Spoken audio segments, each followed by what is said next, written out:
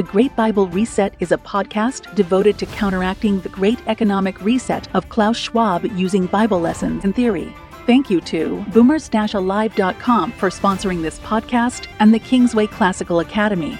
This week we are continuing our study on the great books of Western civilization and their effect on our current economical and spiritual crisis. And now your host, Oliver Woods.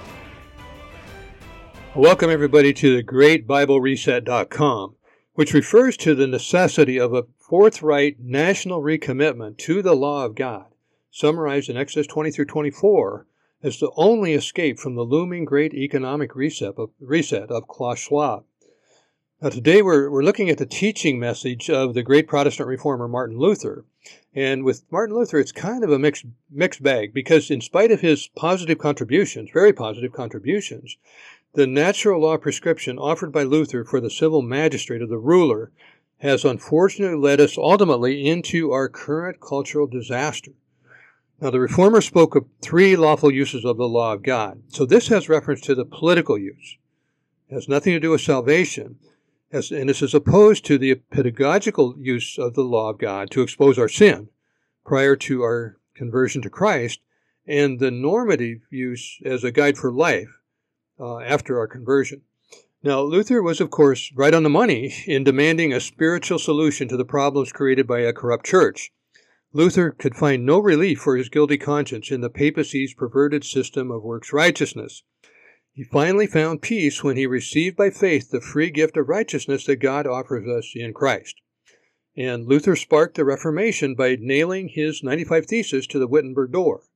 These challenged specific beliefs of the Papacy, especially the sale of indulgences for salvation.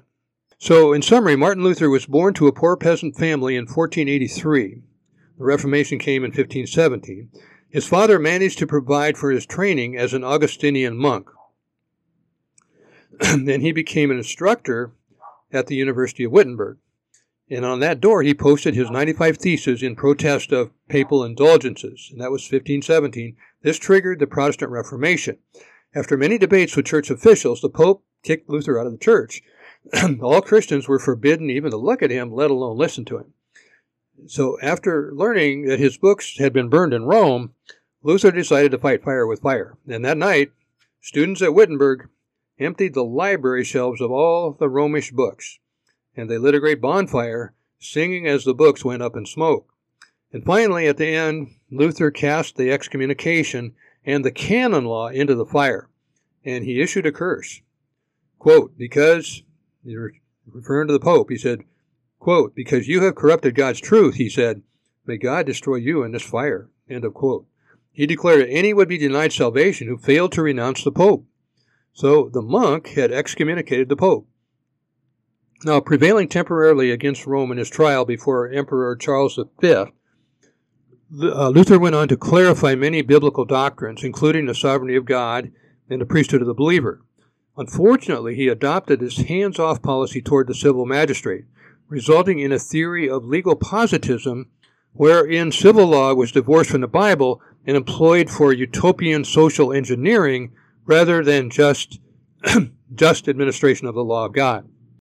So the Roman Catholic Church was deeply stained by the Renaissance, lapsed into a gross system of works-righteousness. Tickets to heaven or indulgences were actually being marketed in Germany and elsewhere. And these were funding the Pope's building projects and art projects in Vatican City, many of these by Michelangelo, Raphael, and others. And this was similar to Acts 8:18, where, and this is a quote, when Simon the magician saw that the Spirit was bestowed through the laying on of the apostles' hands, he offered them money, saying, Give this authority to me as well. But Peter said to him, may your silver perish with you, because you thought you could obtain the gift of God with money. End of quote. So that's where our word simony comes from. Now, by way of review, this started several centuries earlier, actually 500 years earlier, with the Papal Revolution of 1075 to 1122. And that was about 50 years, almost 50 years of warfare between the Pope and the civil magistrate, the Holy Roman Emperor, civil magistrate.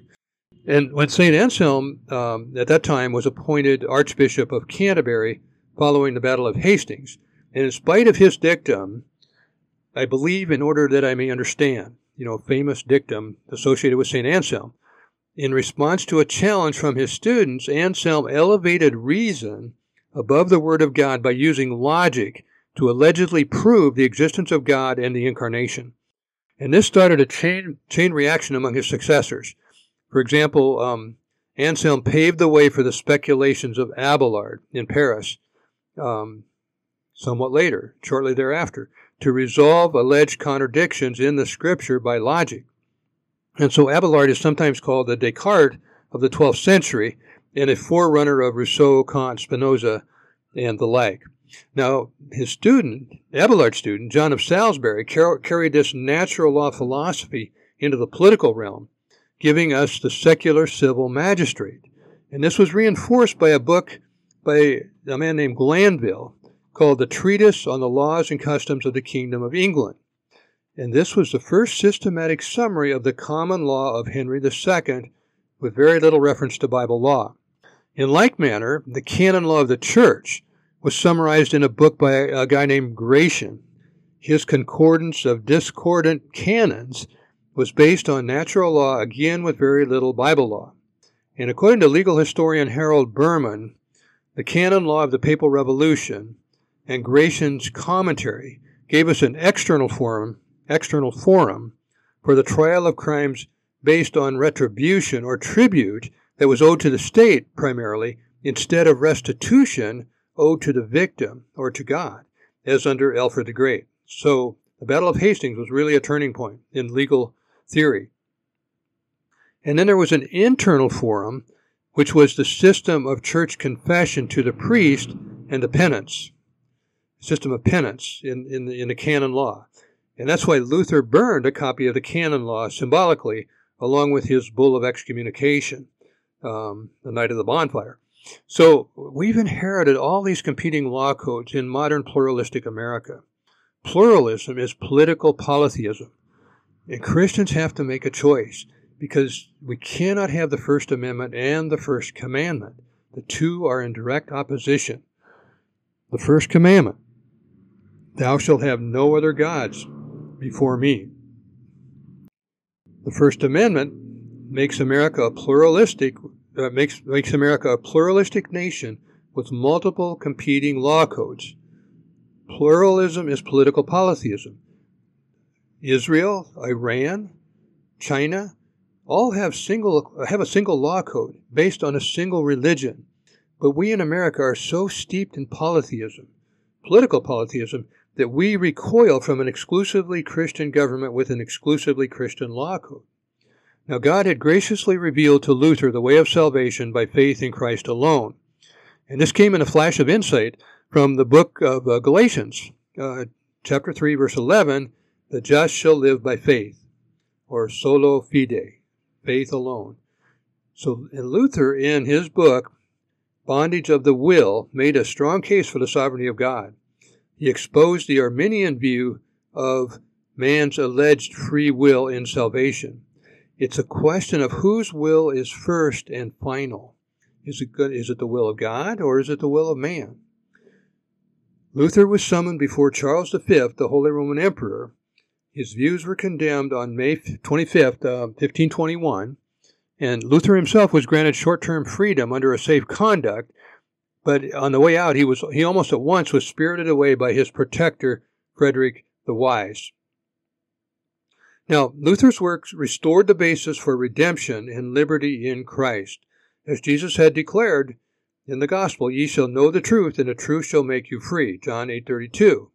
Spiritual liberty before God extended into all areas of life. For instance, the Reformation restored the doctrine of the priesthood of the believer. It also raised the dignity of common laborer in every realm. And this led to what we call the Protestant work ethic, and unleashed a flurry of creativity in all areas of life. Now, sadly, Luther failed to apply the liberty of the gospel into the civil arena. And this was apparently because of the debt he owed for his very life to the German electors. So he tended to adopt kind of a passive, hands-off policy toward the civil ruler. He did groundbreaking work in soteriology, the study of salvation. But the Lutheran doctrine of the state aided the alleged independence of the ruler from the Bible. legal historian Harold Berman reports that, quote, the Lutheran reformers explicitly denied that it was the task of the church to develop human law. This Lutheran skepticism made possible the emergence of a theory of law called legal positivism, which treats the law of the state as morally neutral, a means, not an end, a device for manifesting the policy of the sovereign and for securing obedience to it. End of quote. So this is opposed to the biblical doctrine of law as a negative restraining force to hold back the sin of man. So it's positive law versus negative law. Luther may have been influenced by the nominalism of William of Ockham, who died a century or so earlier in 1347 in the realm of civil government. This nominalism denies the existence of absolutes outside the names or categories or names assigned by fallen human reason. And so it remained for other streams of the Reformation to fully develop this biblical doctrine of civil rule. And sadly, in areas heavily influenced by Lutheranism, various forms of socialism or heavy-handed statism have emerged, and this includes Germany, Scandinavia, Minnesota, the Northwest United States, and elsewhere. And the trend was made worse because Luther had asked the state to provide a system of tax-funded education, and this unwittingly turned the church's teaching mission over to the civil leader. Now, Rome soon launched a counter-reformation. It was led by Jesuit Ignatius Loyola against Luther's challenge. There was some reform of morals, but a brutal inquisition was set up to force confession of heretics by torture. The Vatican also fomented wars. It was Spain against Holland and the 30 Years' War in Europe. So thank you for being here today. You can learn more about this in Keys to the Classics, the history of the decline and fall of Western civilization at the KingswayClassicalAcademy.com bookstore, where 15% of our purchases fund scholarships for low-income students, also the 60-day longevity store, and boomers-alive.com. So tomorrow we'll be analyzing Martin Luther's teaching in more detail in light of the Bible. Thank you for listening to today's episode. For more episodes, visit greatbiblereset.com. And to help support the podcast and Kingsway Classical Academy, visit our sponsor at boomers-alive.com. To learn how to get your high school diploma and bachelor's degree on the same day, visit kingswayclassicalacademy.com and save up to $100,000 on college tuition.